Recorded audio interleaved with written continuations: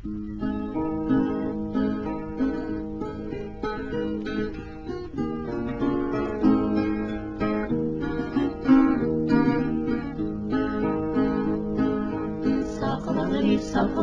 svece bdi,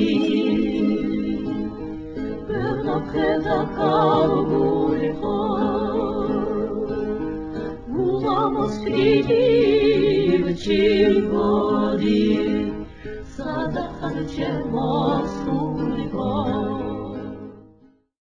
Welcome to Reimagining Soviet Georgia. My name is Brian Gigantino. Ronald Grigor Suni's decades-long career as a historian transformed the historiography of the Soviet Union.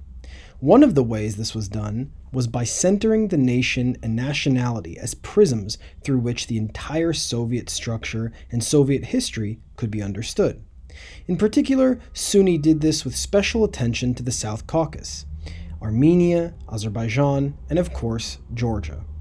Suni's analysis focused on how nationhood is a constructed product of history and is imagined, not a primordial, essential ethnic community. Suni's newest book, Stalin: Passage to Revolution, is a look at the early part of Joseph Stalin's life in the years leading up to the 1917 Russian Revolution. Suni's book interrogates the world that made Stalin, early 20th century social democracy in the South Caucasus, the multinational movement and milieus of Baku, Tiflis, and Batumi, in which the young seminarian from Gori, Soso Zhugashvili, will politically mature through writing articles, planning expropriations, and organizing workers, becoming the revolutionary Marxist and Bolshevik Joseph Stalin.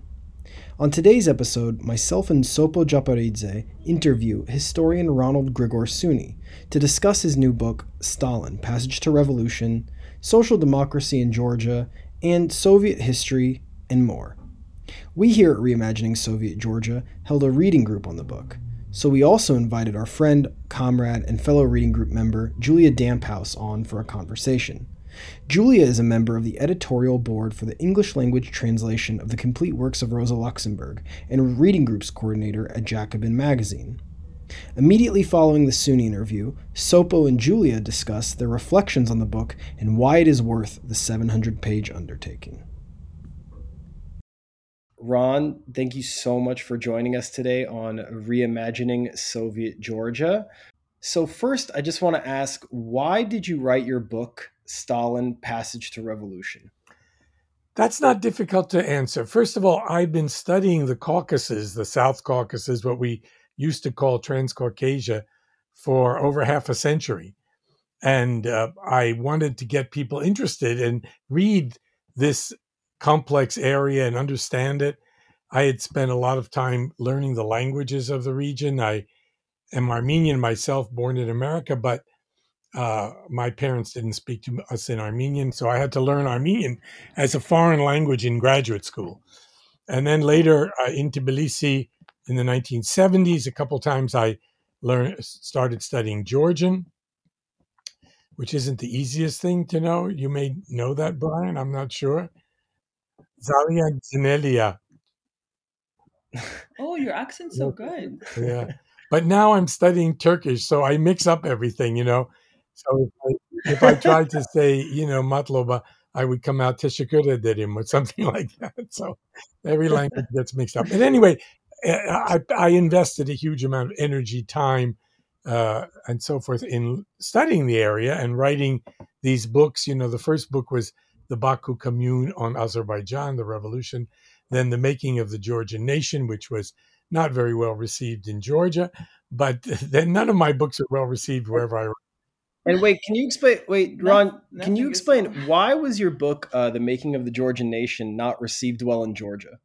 So it came out in Soviet times, and there was great resistance. The book is, written by an Armenian, and there's always been sort of friction or tension between Armenians and Georgians, at least in the mind of nationalists, at least.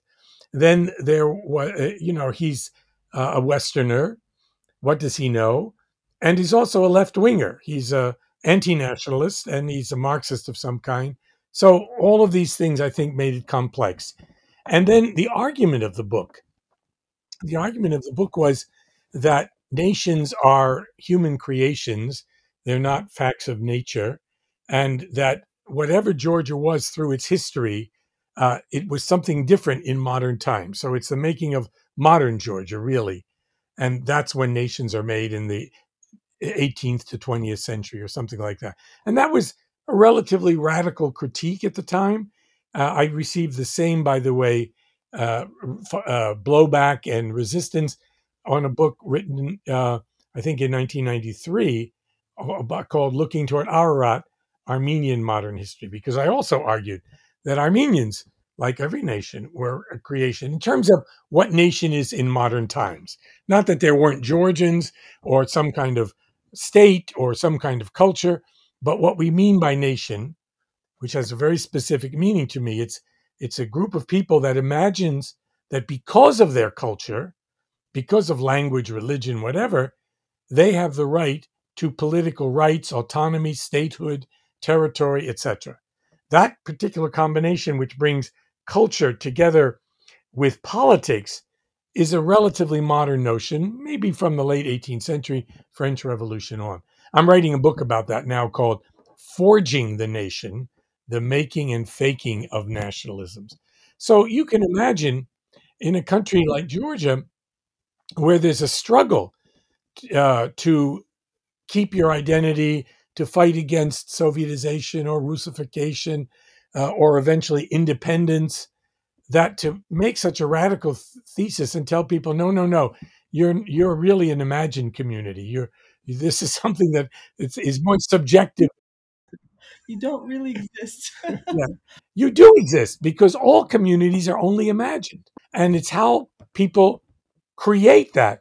Now, it's imagined as real, and so real that people are ready to die, kill, and sacrifice families and wealth and everything for it. So that's simply a constructivist rather than what we call a primordialist idea of the nation. And that was too radical for people in the Caucasus, where they were struggling, to maintain themselves. The famous Czech writer Milan Kundera said, "A small nation can disappear and knows it."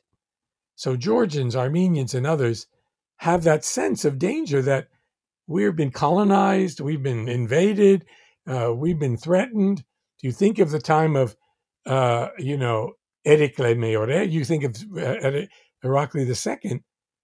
That's a time when Georgia was practically annihilated, or when the Armenians suffered a genocide in 1915. So there's a real threat to small nations. Now, ironically, Russians also think that they're threatened and could be eliminated. So great nations also have these anxieties.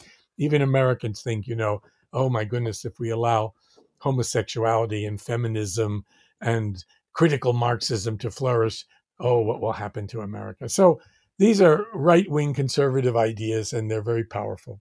I'm curious though, to coming back to the Stalin book. So what then drove you to want to write about Stalin's early years? After your studies of Transcaucasia, what drove you to specifically want to write about Stalin? So Stalin was the gimmick, the means to get people to pay attention to the Caucasus, because he's known. No one, if I say Georgia in America, they think I'm talking about Atlanta, not Tbilisi, right? So, and if you say Armenian, they think you're, what is that, Australian or Austrian? What is it? I mean, Americans are geographically blind. They don't know they know very little history. They're kind of geschichtlos of people, they're historyless people. So you do your best and you try to write interestingly about these strange places, at least not strange to you and me, but strange to Americans. And then the other thing is, I consider myself a Marxist in some sense. That is, I'm highly influenced by a particular view of history, a critique of capitalism, an aspiration that we might do better and create something more democratic called socialism and so forth. And because of that, I wanted to re-examine Russian and Georgian social democracy. I'm very much an admirer of Russian and Georgian social democracy, Georgian Menshevism, Russian Bolshevism, and those histories have been misrepresented, distorted in America. So I wanted to write about it. And Stalin, again, was the gimmick, was the MacGuffin, they say, the way of getting to that particular topic. Yeah. One thing I know is that most people are not going to take the time to read the 800-page book, especially not Georgians in English, unless they really care. Not to say that your work is not valued, because it's a beautiful book. I highly recommend everyone to read it. But knowing, the most people have said that English is something they're not really reading, like Georgian scholars are not really reading things in English so much. So I'm trying to figure out what kind of criticism could be coming your way. Like have you talked to any Georgian academics or people who either read or pretended to read your book? What have they said to you about it? Like, how was it received? Oh, I worked with several Georgian academics, and they were extremely helpful in my work. I don't think I could have completed this work as well without them. So I had it read by them, criticized as much as possible, the Georgian words and names and everything all accurately reproduced. It's that was indispensable, and they helped me enormously. And I spent a lot of time in Georgia. My first time in Georgia was 1964 or 65. So I've been going back and forth a lot of time, and I have not yet received criticism of the kind I got with my first book. I think Georgia has changed, and Georgian scholarship has become more sophisticated and more interested in Western approaches. There's a struggle always in Transcaucasia or in South Caucasus between more nationalist approaches and more scholarly approaches. So I hope this book will be translated into Georgian, and there's some talk about doing that. We'll see. The only thing I think I have in Georgian is one chapter of The Making of the Georgian Nation on Stalinism. What can Stalin tell us about Georgian social democracy or the history of socialism in Georgia? In that book, I tried not only to reproduce the history of Stalin himself, that is, his trajectory, his transformation from a young provincial boy in seminaries, training to be a priest, a romantic poet, a Georgian nationalist, a bulbuli, a boy with a beautiful singing voice, idealistic in certain ways, how that figure transformed over time into the much more ruthless, Machiavellian, instrumentalist revolutionary that he became. And that's sort of the arc of the book. And I guess one of the things that it tells us is that many people, particularly in the Bolshevik wing of social democracy, but also in the Mensheviks, I show in the book that Mensheviks and Bolsheviks are not that different. They're all revolutionaries. They all understand that if you're going to change society, the people who are in power with property and privilege are not going to give it up without a fight. So violence may be in the cards, right? But Mensheviks were more kind of oriented toward moderate policies, toward slower route to socialism, toward less violence. Not always. They also had terrorist groups of various kinds, as did Stalin. But the Bolsheviks themselves were a group of people following Lenin who recognized that revolutionary politics is a kind of warfare, class warfare, if you like, but that it's not about negotiation and compromise and deliberation like democratic politics. It's basically conquer and destroy, if possible, your enemy and move on from there. And that idea of politics as war, which develops in the book, you noticed, and that Stalin carries out, Lenin it certainly does, that becomes the nature of Bolshevik politics after the revolution when they come to power. Another thing that I really appreciated about the book was the way that you were able to sort of intertwine intellectually and politically and socially an empire-wide Russian social democracy and a local milieu in Tiflis, in Batumi, in Georgia, and in the Caucasus as a whole.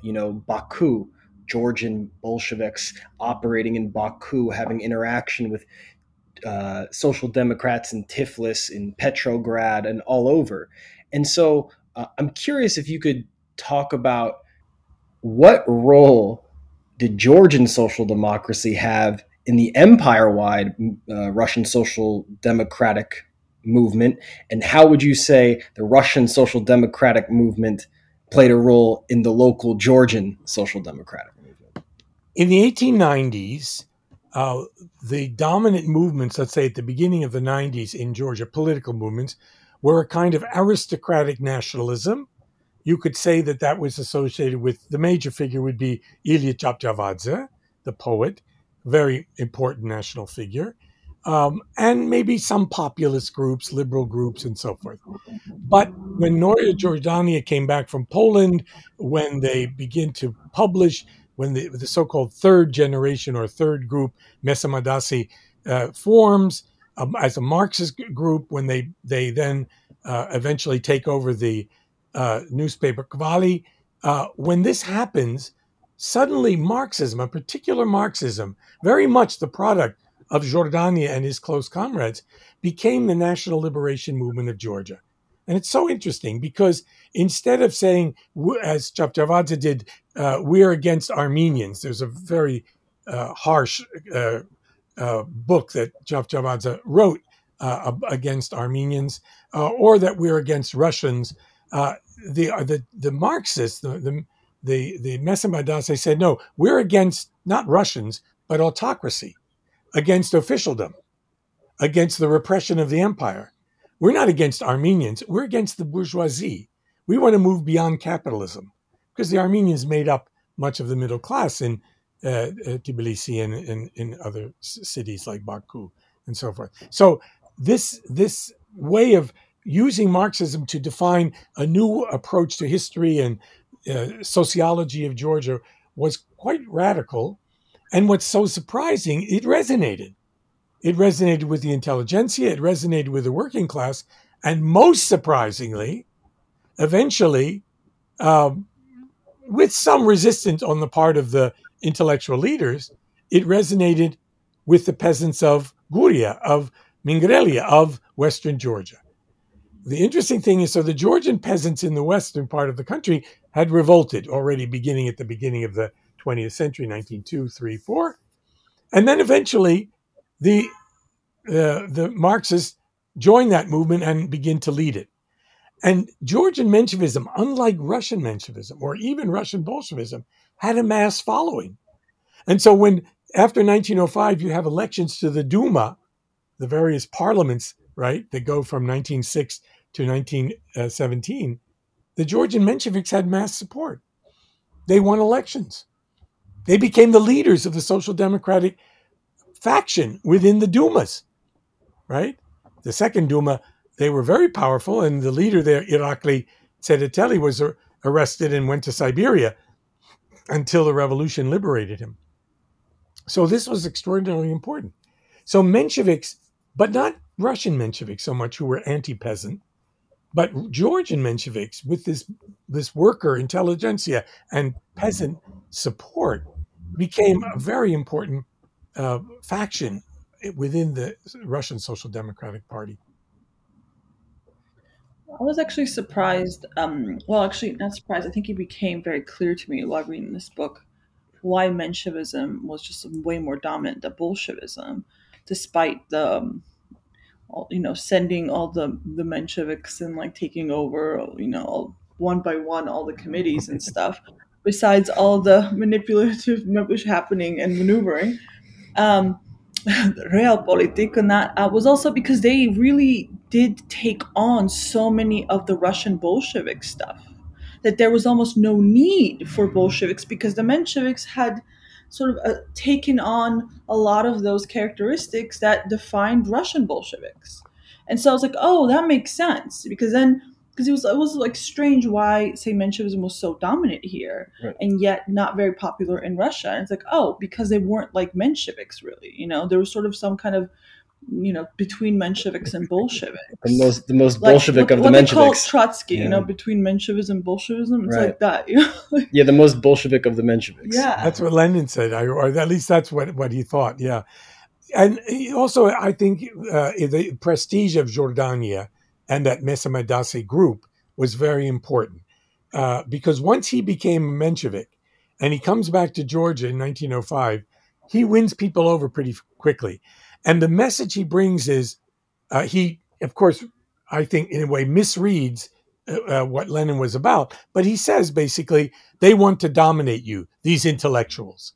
They want to control you. And we want a worker-based movement, right? Now, as you mentioned, the difference between Menshevism and Bolshevism is very slight and often flexible. It moves back and forth. But nevertheless, that message resonated. Georgian workers were quite conscious. They were well organized. They were literate. And then, of course, with the support of this peasant movement, the Mensheviks quickly take over. And the Bolsheviks are so isolated that Stalin leaves Georgia. And he goes to Baku, where at least there's, among the oil workers and factory workers, there's more support for the Bolshevik movement. And why did Stalin choose Bolshevism? There, Lenin is important. Lenin elevated the role of direction and influence and propaganda of the Social Democrats, of those revolutionaries in the party. And he was particularly looking not only for intellectuals, certainly not particularly intellectuals, but what you might call worker intellectuals, those who come from the working class. And Stalin, of course, was the son of a shoemaker, a cobbler. And he was just what Lenin was looking for. And so there you get a worker intelligent, a рабочий intelligent, and that guy is elevated by Lenin. Lenin makes Stalin's career, bringing him into the center, putting him in the Central Committee. Lenin also liked another worker Bolshevik, a guy named Roman Malinovsky, who you know because you read the book, turned out to be a police spy. So right there next to Stalin, in the Central Committee of the Bolshevik Party after 1912, is a police spy, who, of course, in 1913 fingers Stalin and has him arrested at a party, and he spends the next 4 years in exile in Siberia.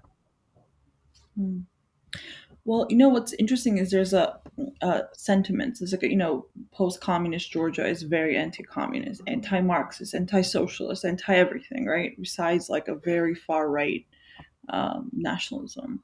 And of course, this obsession with Chavchavadze as being some kind of a god almost. He's a saint, isn't he? Yeah, probably. I think he's been canonized by the church. That's what usually the next step is.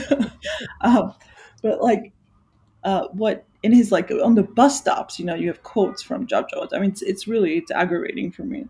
But and there has been like a small part where people are now trying to learn more about the First Republic and Menshevism and Jordania, and they're trying to sort of reconstruct this idea of what was the First Republic like. Except in reality, I've never seen them mention anything about socialism, like Marxism, or they do mention it in this like passing way, like this one woman in the archive said, "Oh, that's just what it was at the time. Anybody could have, made Georgia independent. It was just like they just happened to be popular at the time. Right. Very dismissive of their entire program."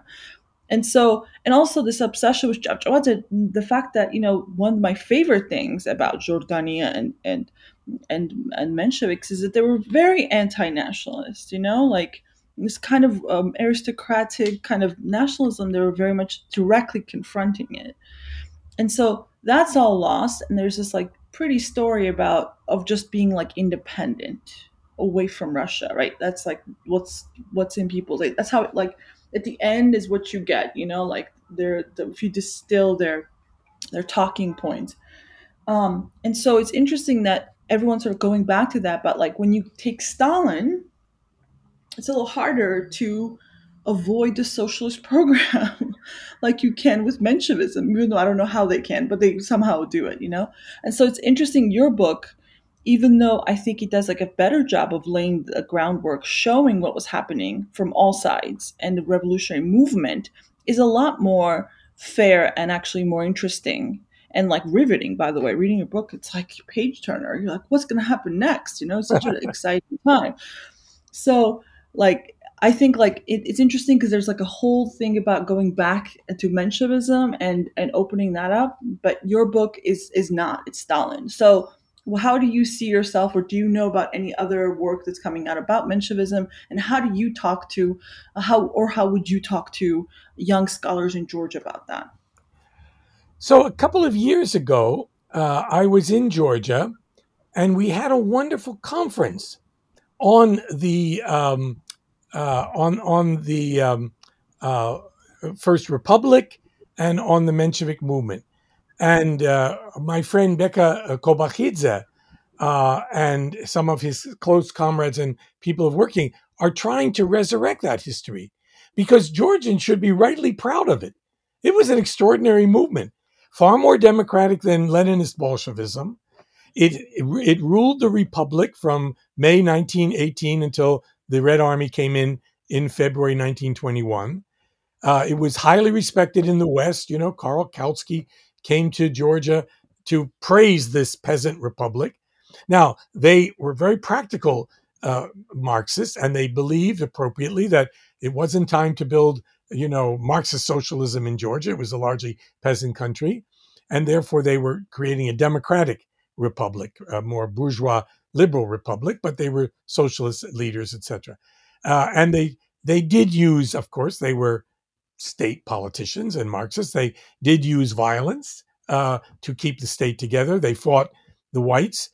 They fought the Ossetians. They fought the Abkhaz, because Abkhaz and Ossetians were more Bolshevik than the majority of Georgians. So some of the things that eventually come out later in the 90s already are pre-visioned in some of the policies. So the Mensheviks were not that soft. I mean, they were practical politicians. They did what was necessary to hold power, etc. But they had an advantage over Lenin and the Bolsheviks in Russia because they had majority support. So they could afford to be more democratic. Lenin never had majority support. Maybe in the city of Tbilisi, in Petrograd, in October, November 1917, they had support among workers and soldiers, but never majority support. And they had to conquer the country through the Civil War. And they used military might, terror, persuasion, propaganda, effective policies to eventually do that.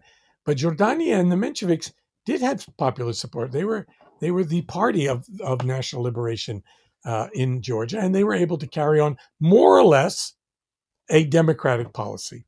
Your book is interesting because it also very clearly takes Stalin seriously as a Marxist, right? And that's a theme in your book that I think, us coming from the left was very refreshing and interesting to see, because you historically situate the development of Stalin as a Marxist, which I think both Cold War historians and the left had actually agreed that was not a useful thing to do. But what your book does is says it actually is useful to understand how and why Stalin, who would end up, leading the Soviet Union for a very long time and play a role in the development of particular policies early on, should be taken seriously as a Marxist. And so I'm curious what you think about that, or if you have any thoughts on that. And also like how you put the slanderous quotes before the chapter. Yeah, you put the slanderous quotes at the beginning, and then you have the chapters that sort of relate incorrect or show why those slanderous quotes are incorrect. I also thought that was some of the quotes are slanderous, some are praiseworthy. That is, there's a kind of the book is a kind of, in a funny way, postmodern narrative, because it's trying to show the many-sidedness of Stalin and the way he's pictured. So, you got to use the sources you have, and they're all engaged in some way. They're all, leaning one way or another, and you have to play that. So I wanted to put those things there. Yes, some of the earlier biographies of the young Stalin, let's say Simon Sebag Montefiore's book, Young Stalin, or even Stephen Kotkin's very good book, the first volume on the early Stalin, they didn't take him seriously as a Marxist. For Montefiore, he's a bandit, he's a womanizer, he's a pedophile, he's a gangster, he's a bank robber, but he's not. He doesn't discuss his nationality writings. He doesn't discuss the intricacies of Marxism. So that was one of the purposes of this book, was to try to recreate all of those things, right, that I think had been lost. And to put him in that context. This is where he lived. This is what his mind was concerned about. I'm admiring the two of you for having read the whole book and have gone through, and you've clearly read it carefully. The point is, I spend a lot of time on the intricacies of the movement, on the labor movement, on the Marxist controversies, etc. I take them very seriously, almost too seriously. I would advocate, if people aren't so interested in that, skim those parts, even though I find them fascinating, and go to the parts that you're interested in. But I'm trying to show how seriously he was engaged in those debates and all. And didn't always agree with Lenin. Lenin was very concerned with philosophical issues about materialism. Stalin said, that's a waste of time. What are you doing? It turns out Stalin was more for party unity and didn't want throwing people out of the party the way Lenin was ready to do. And was more in a funny way. And this is strange when you think of what Stalin did later, where he basically murdered the old Bolshevik elite in the 1930s. You wonder, why was he so much for party unity in the pre-revolutionary period? But it's there. That's what the sources show. Like reading Stalin, because I'm a union organizer here, like his struggles. First of all, he's an amazing worker organizer, which is he's never really put, like, they always talk about how he's a bandit and like was mostly like stealing, right? They never actually show him as a union organizer, somebody who's like an incredible leader. So that was really refreshing to see. But also I totally understand this moment where he's like, he's not a worker per se, because he's, an intellectual, right? But he's also not the exiled intellectual, philosophers like Lenin and so on. So he's sort of like in between, where he's having a hard time really finding people who are just like him, because anybody who sort of gets Marxism, what they do is they often leave, right? They go into exile, they write books, they spend all their time writing about theory. He stays all the time doing sort of the grunt work. I think that's incredibly impressive. Like, most people, if he reached a certain level where he didn't have to do that, I feel like, but he does do that. Mm-hmm. That's a very good point. I like your phrase, grunt work. That's very good. So the other day I gave an interview somewhere, or gave a talk, and the critic said, one of the things you could emphasize more, or you don't emphasize, but you found it there. One of the things you can emphasize more is what we call in America the ground game. So the ground game is exactly what you're doing professionally, right? Going out, talking to people, knocking on doors, whatever, when you want to win an election or you want to convert people, right? And Stalin was involved in that grunt work or ground game. He was down there. He did do union work in Baku in particular. Now, he also was hunted by the police. He was an outlaw. I use that word several times in the book. He was an outlaw. He had to be careful. He was a committee man. He worked underground, secretly. He was involved in what we call in Russian konspiratsiya, secret work, because he would be arrested. And he was arrested several times, in exile, and finally for 4 years almost at the end of the Tsarist period.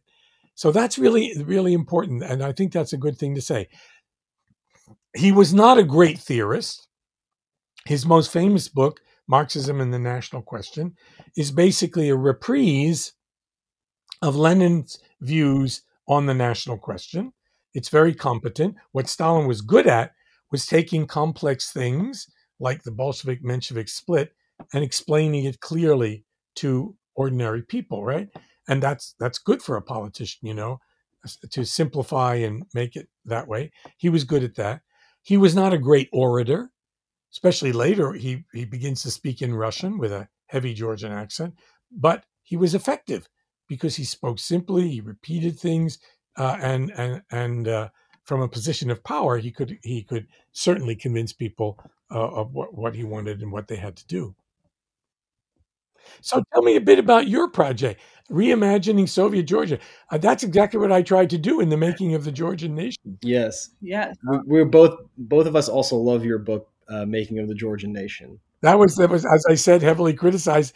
And 2 years ago or so, when I was last in Georgia, I wandered into Prospero. Is it Prospero, the bookstore on Rustavelli?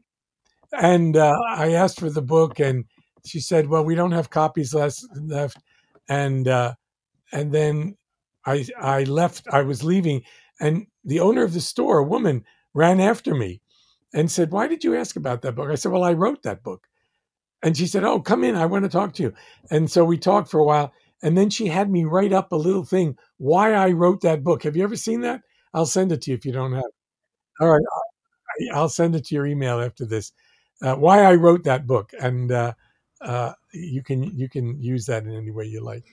Yeah. Well, the project that we started is basically exactly what it sounds like, an attempt to kind of reimagine, re-articulate, and re-engage with the Soviet past because of how vicious the anti-Soviet, anti-socialist memory politics are in Georgia, especially since the fall of the Soviet Union. And as we were talking about, can't even really engage with the socialist content about the First Republic, let alone the Soviet period. So both Sopo and I have had lots of experiences here where most normal people, workers, older people who lived through the Soviet Union tell us that it was better. The 90s were worse.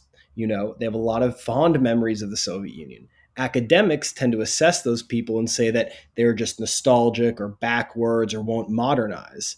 But what we're trying to do is actually close the gap between the reality of the Soviet period, people's real lived experiences, as a way for people, especially on the left, to be able to have a ground upon which they can talk realistically about the socialist experience and maybe a socialist future. Oh, that's great. Sure, That's because noble work. I feel like people are being gaslighted here. I don't know how else to say this word, but like people are afraid to speak the truth about the Soviet Union, that they liked it, because it's like they've been told constantly on TV. They're hounded. That's all they did this year was go and like paint over Stalin statues and like put paint all over it, and like smash it. Or like another thing is like the way that the Soviet Union gets instrumentalized in contemporary politics. The opposition, for example, against Bidzina Ivanishvili, who is of course an oligarch and terrible politician, but then the opposition will put out a thing that says "never back to the USSR," associating him with Russia, and Russia is the Soviet Union, and so there's no room to have discourse about the real past. What you're doing is very good and noble, and it's good historical work, and you should continue. You realize the dangerous minefield through which you're walking, because on the one hand, you want to do good history. That's important. On the other hand, you don't want to be apologetic, because there were horrors in the Soviet Union, and Georgia suffered from them. Think about Tabidze and so forth. There were terrible things that Stalin did. He's a Georgian, but he did terrible things, and to Georgia as well. So in my whole career, I've been doing this half a century already, more, I have to maneuver that way and show there were achievements, there were good things. It was the Soviet Union and the Red Army that defeated fascism and ended the Holocaust, etc. They industrialized the country in a kind of slipshod way, maybe, but they made it a modern country. But at the same time, there were these excesses that actually debilitated the country. Stalin in some ways was the gravedigger of the original impulses, which are democratic, socialist, of the revolution of 1917. And that, in other words, you'd have to create a much more complicated picture. And what your opponents will do is radically simplify it, in a negative way. And you can't just radically simplify it in a positive way, obviously. It won't work, because people know these various things, and people seriously suffered during that period as well. Like the suffering that happens now, Soviet Union by almost every indicator was much better, right, in everyday life after Stalin, right? I mean, after Stalin, yeah, because and that was a long period, almost 40 years, and no one is saying, let's go back to Stalinism. They're saying there were things from after Stalin. My view of Soviet history is it was improvisational. Marx didn't help. He never wrote about socialism, what it would be like. He wrote about capitalism. He has the most brilliant critique of capitalism and a history of capitalism. But he didn't write much about socialism. So the Bolsheviks take power in a largely peasant country, and they're supposed to be a Marxist party and create socialism. The international revolution that Lenin bet on didn't happen. So Russia and the Soviet Union are left by themselves. Now they have to build up this country, right? And for willy-nilly, they do a lot of things. They industrialize it, they modernize it, they urbanize it. A country that was 80% peasant by 1960s, 70s, 80s is 80% urban, and workers and intellectuals, highly educated population still is. There's rights and development of national culture. That should be emphasized. How often we forget. Okay, there's, Tabidze and so forth, but there's also Gamsakhourdia, the Konstantin, and others. There's a development of Georgian culture, Georgian film. Oh my God, what an achievement. Georgian literature and poetry and music and all of that stuff. So there was that, and it's this complex, very variegated portrait that you have to get. So doesn't become apologetic, but it also shows what the Russian word, I don't remember the Georgian word, is достижения, the achievements. Do you have any memories of your experience visiting Georgia in the Soviet period? Yeah, I'll tell you that. Well, first of all, you have to understand, I loved the Soviet Union. I loved being there. I loved the people. I, at one point, had a lovely girlfriend there. I traveled there with my wife, Armina. I lost my wife 8 years ago. She was Armenian American, but she would go with me. She was a pianist and a musician, and she worked at the conservatory in Tbilisi up on the hill, and collected Georgian music and knew a lot about it, knew all those people. So we were very involved. And my father, of course, Gurkent Suni, George Suni, was from Tbilisi. And they lived on what was called Bebedovskaya Ulitsa, Ulitsa Bebedov. And then it was Ulitsa Engelza. And it's the last street before the mountain and the Botanichesky Sad, the botanical garden. I think it's now named after a Georgian poet. I can't remember, Adamiani or something like that. I mean, but that they lived there. I found the courtyard where they lived. I took my father there. There's a school down on that same street as you're going toward Maidan. And there's a school there that was an Armenian school. My grandmother taught mathematics there. My grandfather was the dirijor of the Kazyonni Theater, the main theater. It would now be the Rustaveli Theater, right there on Rustaveli, street. So it was very much, those things were very real, and I loved it. I studied Georgian there with various people. I had a wonderful teacher who was a great guy, and we'd study Georgian in the morning. And then, like a young Georgian male, he said, "Okay, that's enough. Now let's go drink." And I said, "No." I said, "No, I can't. I can't do that." John Do Mitrovelli was his name, and I can't do that. I have to go to the library now and do my work and so forth. But he was always very disappointed. But I learned Georgian, and later when I came back and learned and studied again with a wonderful linguist, Nia Abisadze, who was really an expert in Mingrelian and so forth, and Svanuri. So I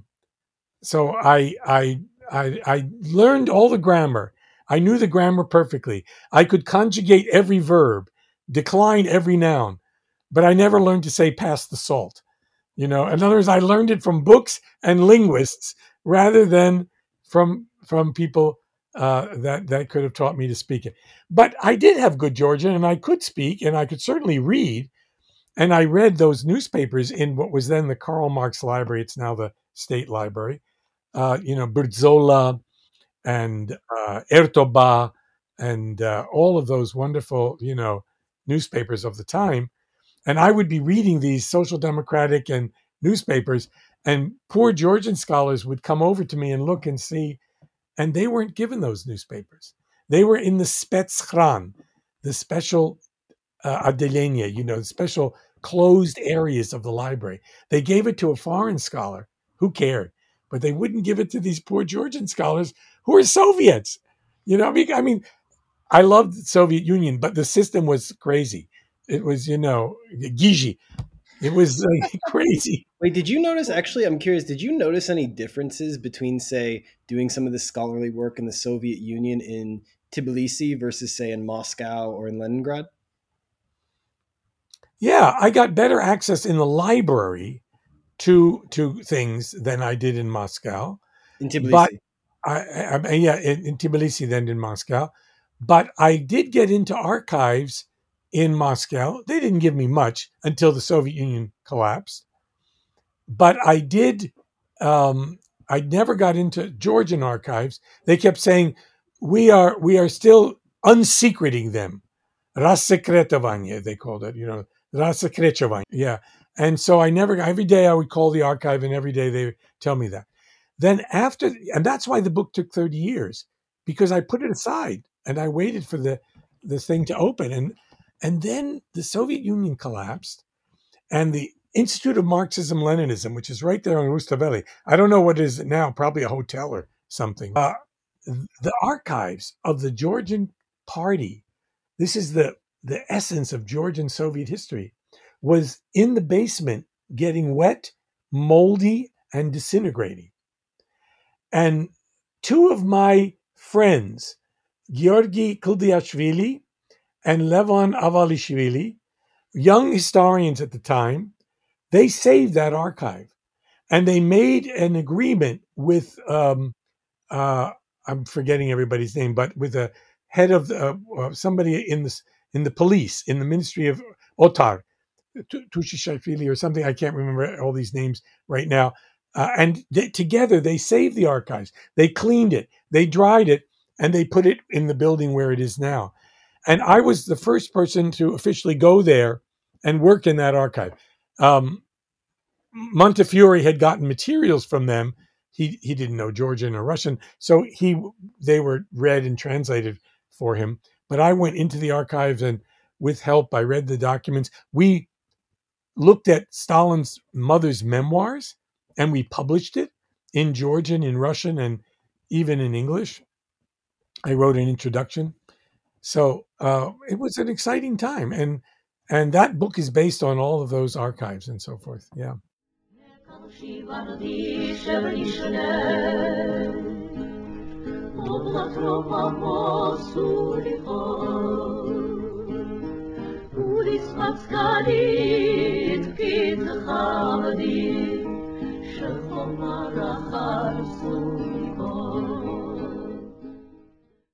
Julia, thank you so much for being here.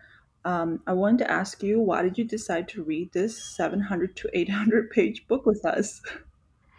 Yeah, thanks for having me. My main historical work is that I'm on the editorial sort of collective for the complete works of Rosa Luxemburg translation into English.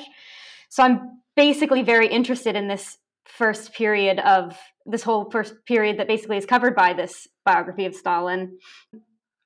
So I think, I don't know, I think one thing that you guys didn't really get to talk about too much, or you tried to get him to talk about it a little bit, was various criticisms of the book, or ways that people sort of took it. And I think it has mainly positive reviews, and I think rightly. But I think one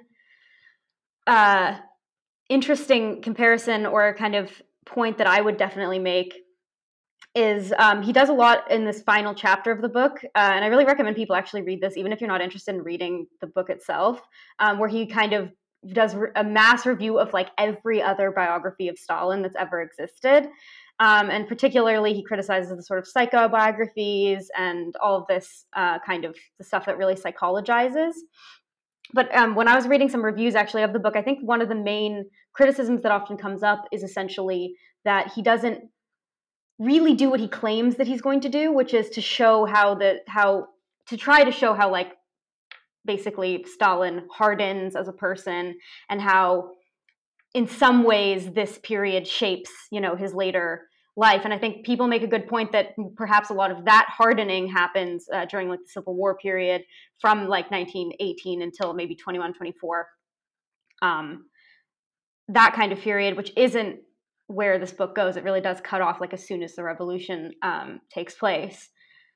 And that kind of got me thinking of something that I had also talked about in our reading group, which is that I think more than, analogous to any other of the Stalin biographies that exist, I think that what Suni's trying to do is much closer to the first Trotsky biography by Isaac Deutscher, where it's very sympathetic to Marxism. It's very sympathetic to the movement that created, these two people, or that was created by these two people, and, takes them very seriously, takes their ideas very seriously, takes their intentions very seriously.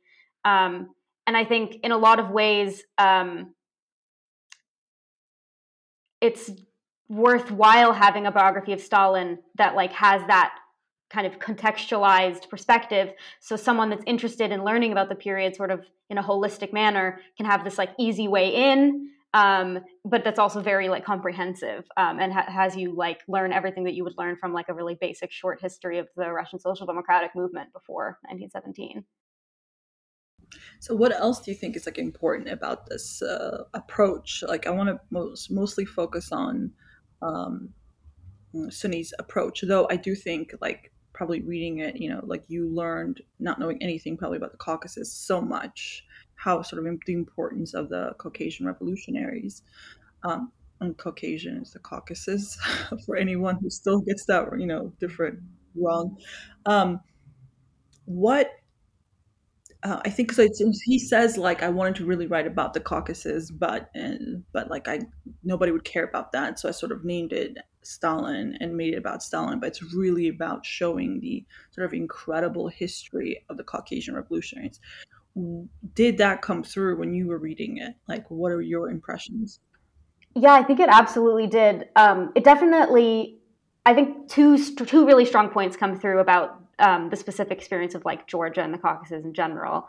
I'd say the first would be explaining how Menshevism was so popular in the region, and why those original republics, those basically Menshevik-led republics in the immediate aftermath of the sort of revolution, came into existence. I think he does a really good job of exactly this kind of point of that kind of Menshevism in Georgia took up the mantle of the sort of default like nationalist sort of politics, but not nationalist in the sense that we would now think of now. And it really like showing that nationalism had this very socialist and like social character there. And I think it's an interesting kind of understanding of a different path that some nationalisms could have taken. And I think that's interesting. And I think the other aspect that I think is that he does a really great job of, and I think if I was going to recommend that people read like any one section of the book, if they can't be bothered to read the whole thing, I think it would definitely be the parts covering the 1905 revolution, because I think oftentimes you get in most histories of 1905, and probably the most popular one is the Abraham Asher 2-part, really long story of history of 1905 revolution, is that it's mostly obviously focused on like Russia proper, and because Stalin was in like Tbilisi and in Baku for 1905 for the most part, it does a really good job of showing exactly what that movement meant there, and I think it's better than anything else I've ever read about that.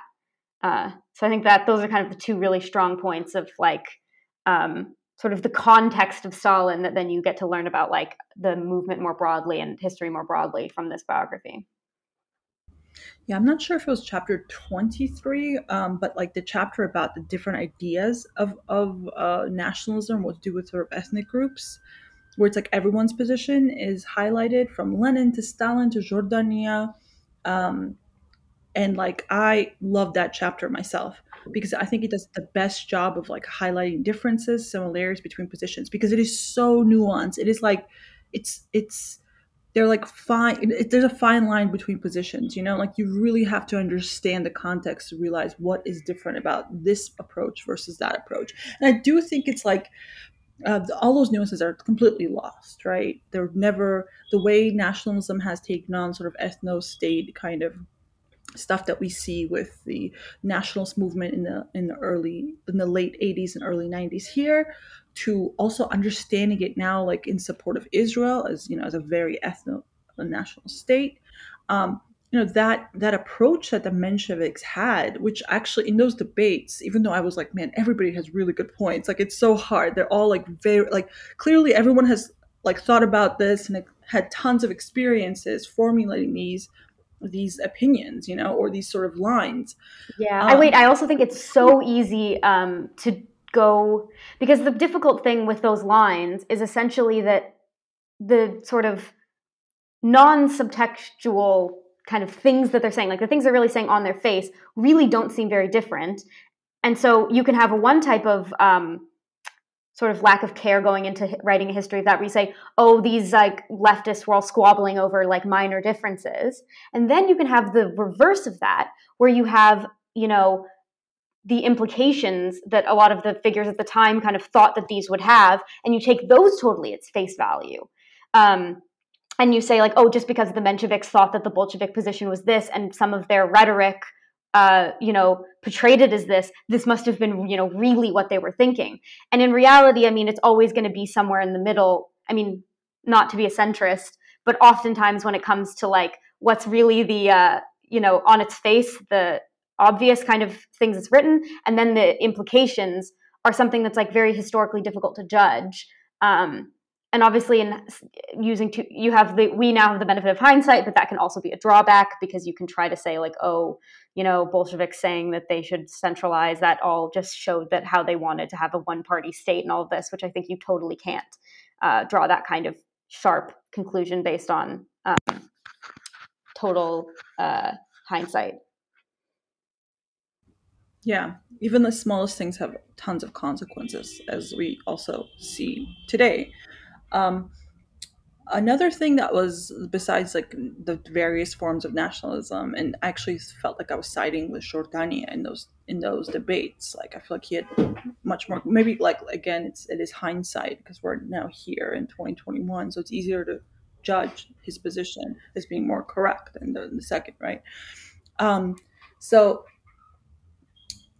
another thing that was really, really interesting was sort of the relationship between the Mensheviks and the Bolsheviks as being much closer. Also, as I said, with Sunnis, like I realized how much the Mensheviks had taken on a lot of the Bolshevik talking points. Talking points reductive, but like positions, and also like tactics. So it was sort of like it made Bolshevism much more obsolete. Like it was, you could dispose of it almost here, is say you couldn't do in Russia, and so because the Mensheviks were so radically different there, and so like I thought that was interesting, but also the line around the role of the worker versus the intellectual was like repeated 100,000 times in the book. Yeah. And I think it's so really, really important. Yeah, I think the thing that Sunni does, where he very much stresses that, like something that's often lost in histories of this period, is that there's different types of intellectuals, basically. That the ideal type of intellectual, which I think comes across like with Sunni, is exactly the type of intellectual that Stalin was. Someone that doesn't come from like a bourgeois family and isn't an intellectual in the sense that they, fully like went to university. Obviously, because he was like a smart kid and had like these opportunities to go to the seminary and, learn, he did grow into like a legitimate intellectual in the sense that he at least had like this high school education. But he was like well read and educated himself in exactly in this way that was like idealized by the movement the social democratic movement of this time. He was really like, it's mentioned over and over again, but what they were always looking for is like, a Russian Bebel, August Bebel, who was who became basically the leader of the German Social Democratic Party, but who similarly came from a family of basically like working class people. So. It's interesting because now, having the Soviet Union for 70 years, and education was so formalized, everyone could get educated. So this idea of like self-educated revolutionaries and reading circles being an incredibly important part for not only learning new things, but consciousness and solidarity and so on, which we on the left still keep alive, right? But it's really almost no one has experience with that anymore, especially because it's not a revolutionary period, even though class struggle is at a very bad for workers, right? On the losing end, there's almost no real like culture of that sort of self-education that was happening, which I loved how many examples Sunny talks about, giving like so many details to where they were meeting up, what they were reading, who was involved. I thought that was incredible. Yeah, just the extreme difficulty of it really comes across, this idea that they would get like a pamphlet translated from German or something, and then they would have one copy of it, and then someone would stay up all night copying it out so that they could have it more than one person be able to read it at the same time, and be able to share it more widely. And it's remarkable, Yeah, and so I really appreciate the book because it is about what I usually love, especially if you're organizing anything, right? If you really need to know, not just like intellectually ponder about things, you really want to know what everyday life look like. It does an incredible job showing what the everyday look like.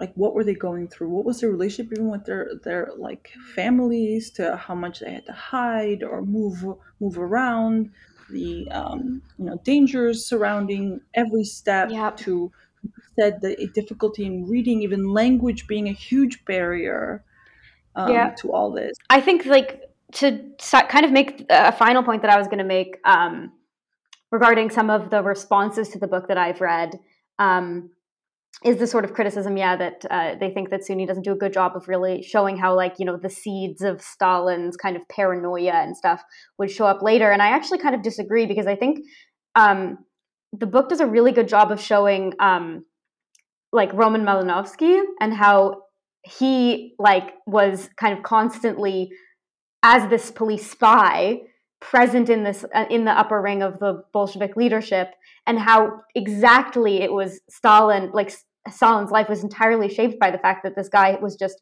a spy the whole time and no one had any idea for years.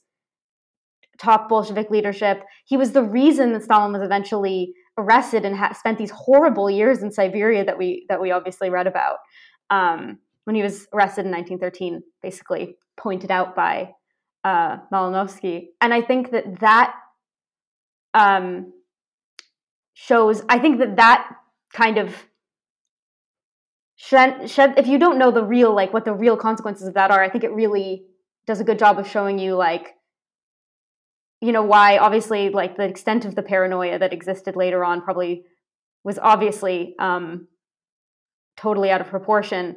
But I think, like, the Malinovsky saga does do a good job of showing, like, one of the earliest kind of and strongest reasons for, why like these people would have like very little like trust, really, and why they would have some reason to be, not trusting. I don't know if you thought about that, but. Well, I think, like, I never really sort of buy into these whole seeds that then later on get, like, grow, because, like, I loved actually Victor Sturt's answer when they said, like, Bolsheviks, the seeds of totalitarianism or dictatorship. And he's like, it had tons of seeds. It also had hope. It had, like, like wonderful socialism, communism that could have actually been achieved. Yeah, I love that quote as well. But that's precisely my point, is I think that, like, it's definitely a criticism of all of these like psychobiographies that try to say, like, oh, it's because his dad abused him, or it's because, something or rather. And they're all like a bit, I think they're all quite hollow. And I think that like he doesn't like the point with Malinowski, Souni does not make actually very strongly. But I think like just thinking about it myself, that's kind of one of the core points that I think I would make.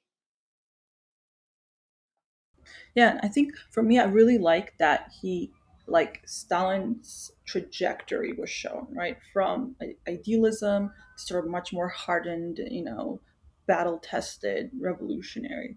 So I like the arc because I think it does a good job of showing how people are shaped by experiences. They're not just this like born evil or good or whatever, which is another very false way of understanding history or people, in my opinion.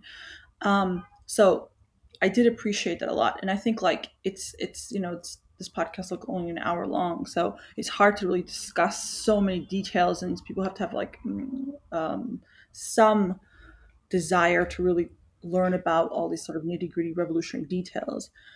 It took us months to read the book and discuss it a few chapters at a time every week. So I would suggest everyone who's interested in this book, and I think you should be, start a study group, read with your friends or people who may not be your friends, but you are interested in the topic. Like go week by week, go slow, but like it really does go by fast the time, and you do read the whole thing, and it's actually incredible. Yeah, for sure. And I mean, I think often it's difficult to read anyone who's done a reading group on like a historical book, sometimes it can be a problem if you feel like if everyone's new to the topic, it can be difficult to discuss a historical book because you just kind of say like, everyone's just says, oh, I didn't know that. Interesting, But I think this book, because it takes the politics of Russian social democracy so seriously, there's always a lot to discuss on the political end of things. And I think I would definitely recommend it like that. And like I said, with like kind of the Deutscher Trotsky biography comparison, I think I would also recommend it to anyone that's sort of into Marxism, wants to know more about the history, like prehistory of the revolution, and wants to understand sort of this element of social democracy. I think it's a really great entryway into that. I think it does a great job of like explaining some of those like differences that get explained in a very one-sided way, often depending on what kind of literature you're reading.